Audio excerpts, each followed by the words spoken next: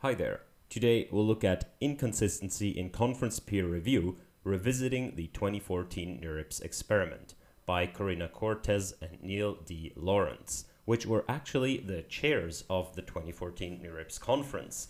So they are going to have access to some data that the rest of us sadly don't have access to.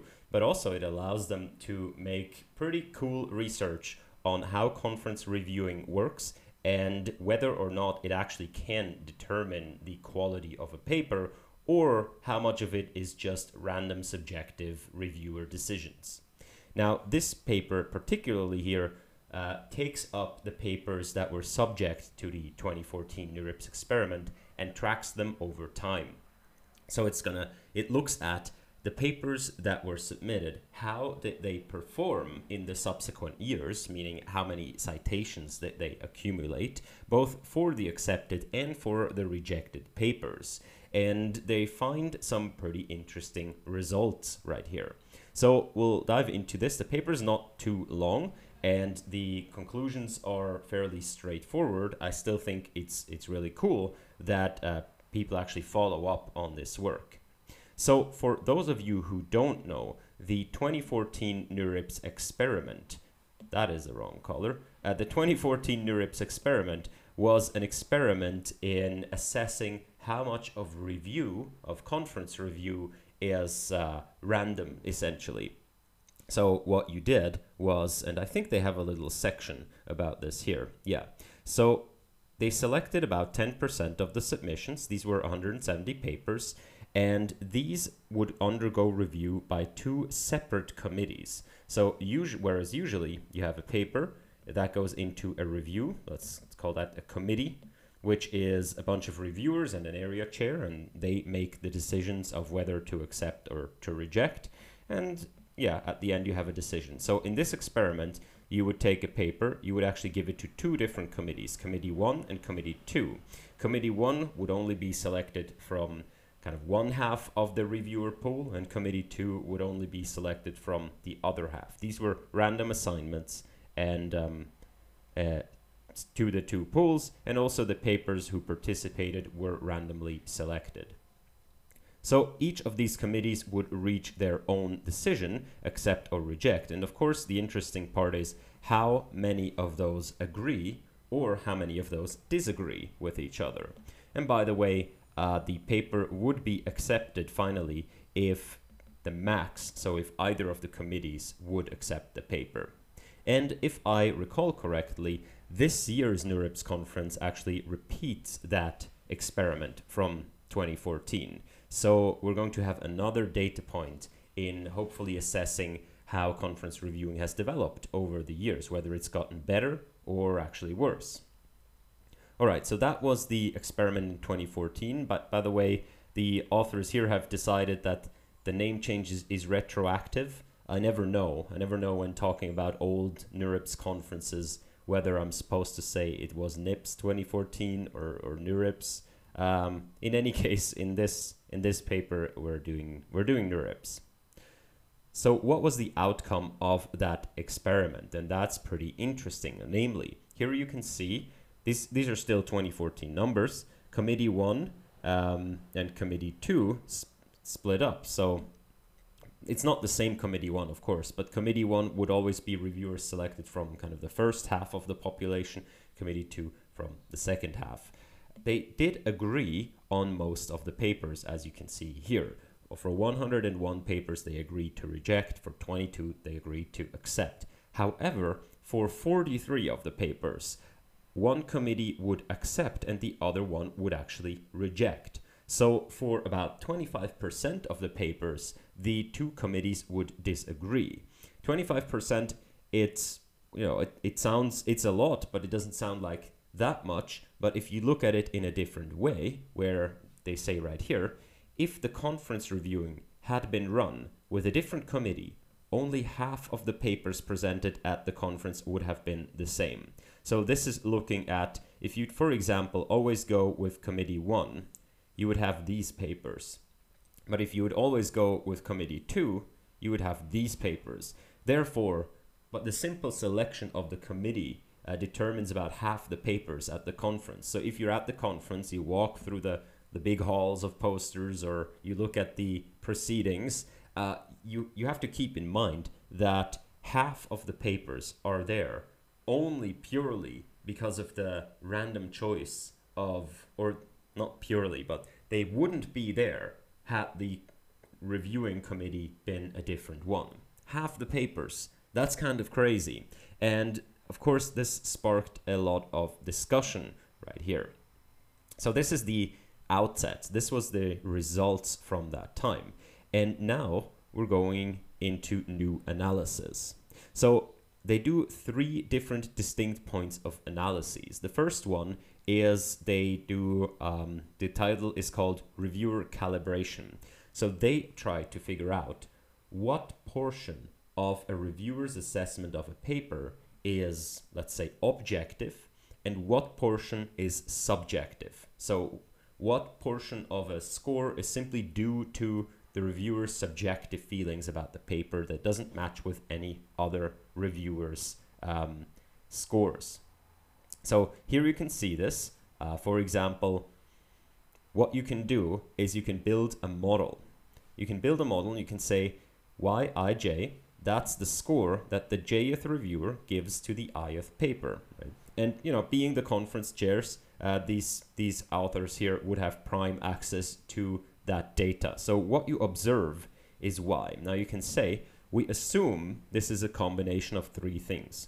First of all, we assume that there is some sort of a objective paper quality, which is Fi. This is the objective quality of the paper. This is actually what the reviewers are trying to predict. So when the reviewer posts the number Y into the system, they're trying their best to actually assess Fi.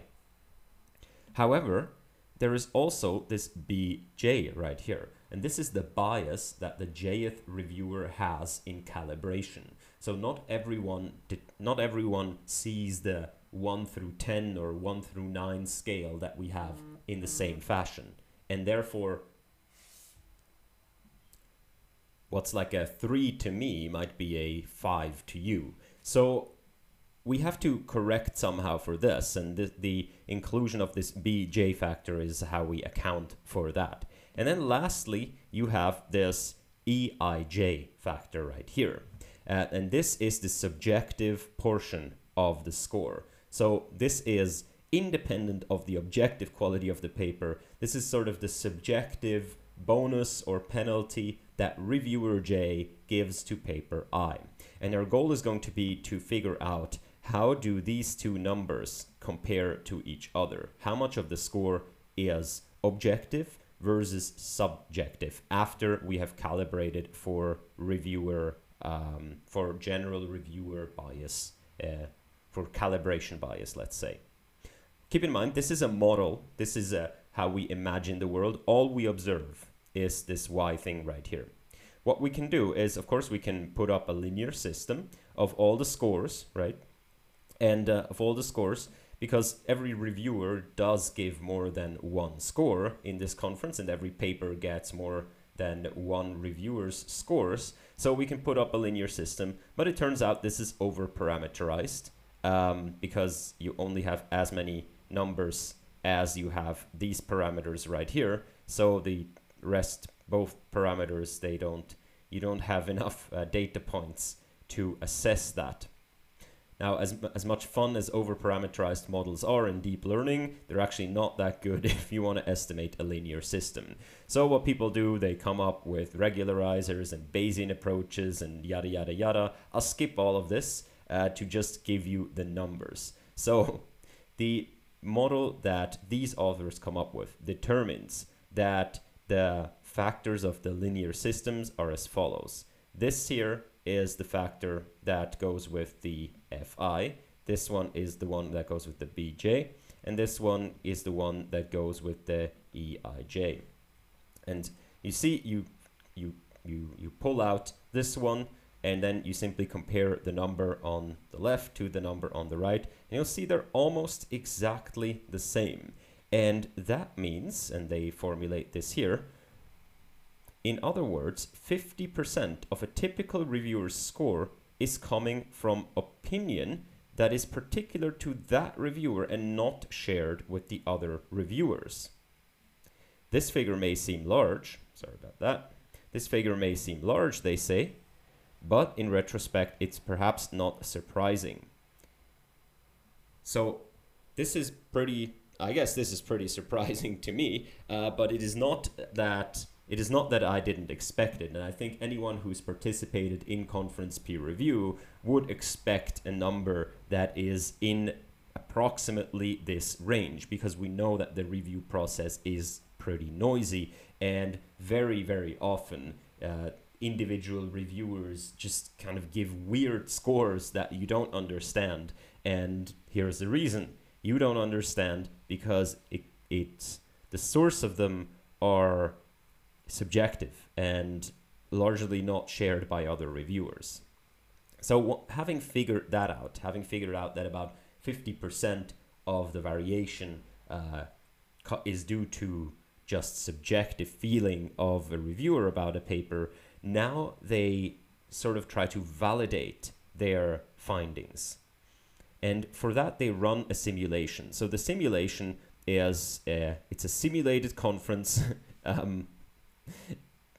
So we assume that each paper was scored according to the model we've given above, and we estimated the accept consistency through averaging across 100,000 samples. So now they're simulating the conference with this experiment done, and they ask themselves, if this is really the correct model, then we should get back a consistency of the 50% we found above, right? So because above, the results of the experiments were that there was about a 50% consistency in acceptance in the experiment.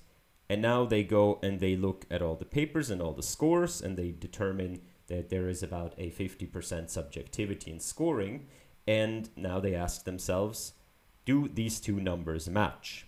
And they run a simulation where every reviewer has a 50% subjectivity.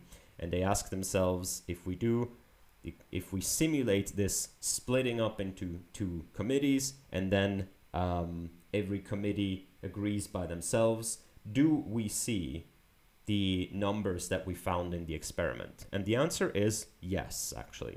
So you can see these are conferences for a bunch of different scenarios, namely for different number of reviewers, as you can see here. These are reviewers per committee. So random means there is no reviewer per committee. Committee decisions are just random. And you can see that as the accept rate of the conference goes up, the accept precision of the committees go up, because more papers are accepted, and therefore more papers would be the same if you were to change the committee. What we're interested in is, of course, the one with 3 reviewers, which is the most common reviewer scenario in these conferences, and that's this curve right here. So the way to read this is that, for example, if the conference had an accept rate of 50% right here, then we would expect a reviewer consistency or an accept precision of 0.75 of 75%, which means that if we were to switch the reviewers for a particular or for all the papers, 75% of the paper would still be the same. Remember that in our experiment, only 50% of the papers were still the same if we switched committee. But the conference also didn't have a 50% accept rate. So for that, we actually need to go to the accept rate of the conference, which was something like 23% right here. And then if we look that up, we are at about a 60% accept precision. Now, this might still be away from the 50% we found in the experiment. However, the experiment had so little data that if you calculate the bounds on what the true accept precision was from that experiment, you can determine that it was between 38 and 64%. and the exact number we got is 61%. So this is still within the bounds of what we found in the experiment. So pretty interesting. This actually means that the model they put up is a close enough approximation to reality such that it predicts the experiment's outcome.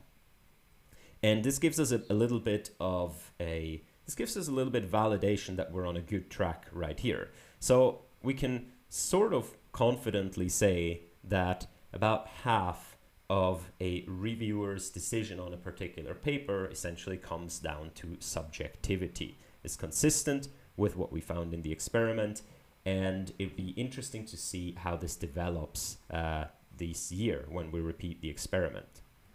So lastly, what they were trying to figure out is, well, are these reviews even worth it, so to say? Do they actually predict how good a paper is? And, you know, how do you measure how good a paper is? Of course, by the number of citations. So here they define the citation impact as the log of the number of citations. And yes, there is a debate about whether citations really mean a paper is good or influential or blah, blah, blah. But we don't, for better or worse, we don't have a different measure right now than number of citations. And it's been 7 years, which is like 3 generations in machine learning. So there is a long enough time that these papers had to accumulate citations. So let's just look at the accepted papers. Do the scores that the reviewers give to the papers predict in any way whether or not the paper is going to be cited more or less? So do higher scores indicate more citations? And the answer is no, not at all. So here is a plot.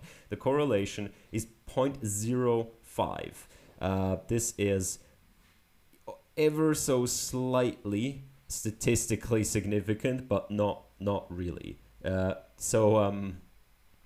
You can, like, at least for this particular conference right here, there's no correlation between reviewer scores and impact of the paper in the future. It becomes a little bit interesting when you ask specifically. Because here the question is, you know, is the paper novel? Is it correct? Is it well written, and so on?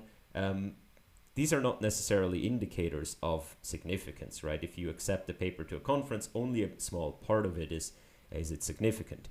If you actually ask reviewers, do you think this paper will have a potentially major impact or not, you get a slightly higher correlation, but also not really, which means that reviewers are kind of bad at estimating whether any given paper will have a big impact or not. Though to be fair, for most papers, the answer is probably no by default. However, the interesting part is when you ask them about their confidence in their rating. And it is, if I understand correctly, it doesn't even matter which rating. But for the rating that you give at these conferences, you have to provide a confidence score. Like you say, okay, I think this paper is really good, but I'm not very confident. And if you simply correlate the confidence scores, as you can see here, the average confidence over all your sort of confidences of the paper with the impact, then you do get a slight correlation, which is interesting, right? So the authors here argue that it might be that there might be something like clarity in the paper. So if a paper is written very clearly, then you will also be able to understand it better as a reviewer, which makes your confidence higher. But also, since the paper is more clear, it means that the rest of the world will have an easier time understanding the paper and therefore cite it more often. So this is a good hypothesis, but it's quite interesting that that the confidence in papers it seems to predict the impact better than the actual assessment of the impact. That's astounding. It's not super astounding that confidence by itself would predict it, but that it does so more than if you directly ask people. I wonder what else we can ask. Like, I wonder what weird questions we can ask that will then up correlating with the future impact. Like, do you like the colors of the paper? Do you like the pictures? So these were for accepted papers. They also interestingly trace the fate of the rejected papers. So they say only 414 were presented at the final conference. So they want to trace the rejected papers, and they go through a lot of work to try to figure out where these papers ended up. So they search for papers with similar titles and authors, or same titles and authors. And of course, this is not a perfect process, but it seems like they've been able to trace a lot of these papers to their final destination. You can see a lot of papers are discarded, or some are simply posted on archive or somewhere else. Of course, the discarded papers, you don't know if they somehow morphed into other papers or something like this. But it's still pretty interesting to see, though they say there are various error sources in these plots. Lastly, yeah, here is the fate of the rejected papers. Now, they don't say exactly what blue and green means in this particular thing. In other plots in the same papers, they differentiate, for example, between papers that have been accepted somewhere else ultimately and papers that have not been, or that they have not been able to trace. So this might be blue and green. I'm not sure. I haven't been able to, maybe I'm just stupid at reading. But as you can see, if you look at the rejected papers, so this is the calibrated quality score for the rejected papers. And here you can see that there is in fact a correlation, which means that for the rejected papers, the assessment of the reviewers really does correlate with how the papers will end up doing ultimately. Though I'm gonna guess, well, if the citation count is in here, I'm gonna guess the discarded paper must not be in here. Yeah, sorry. But the conclusion is that for the rejected papers, reviewers can tell whether they're better or worse. For the accepted papers, not so much. And that's what they said at the beginning. The review process is probably good at identifying bad papers, but bad at identifying good papers. And it's not too surprising, because bad papers, you can find, it's really easy to recognize a very poor paper. But it's harder to recognize really how good a paper is, compared to other good papers. So that was the paper. They give some recommendations. For example, they say, well, maybe we should assess papers on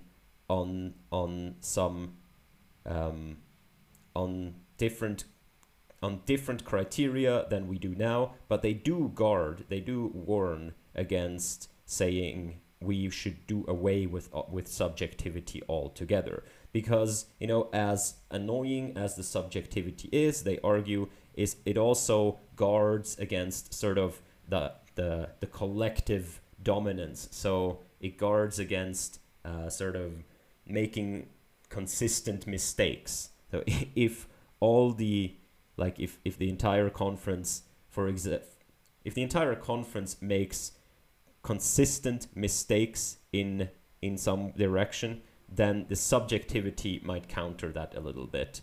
I'm not sure if that's a super good argument. I am generally for noisy processes over super duper rigid ones.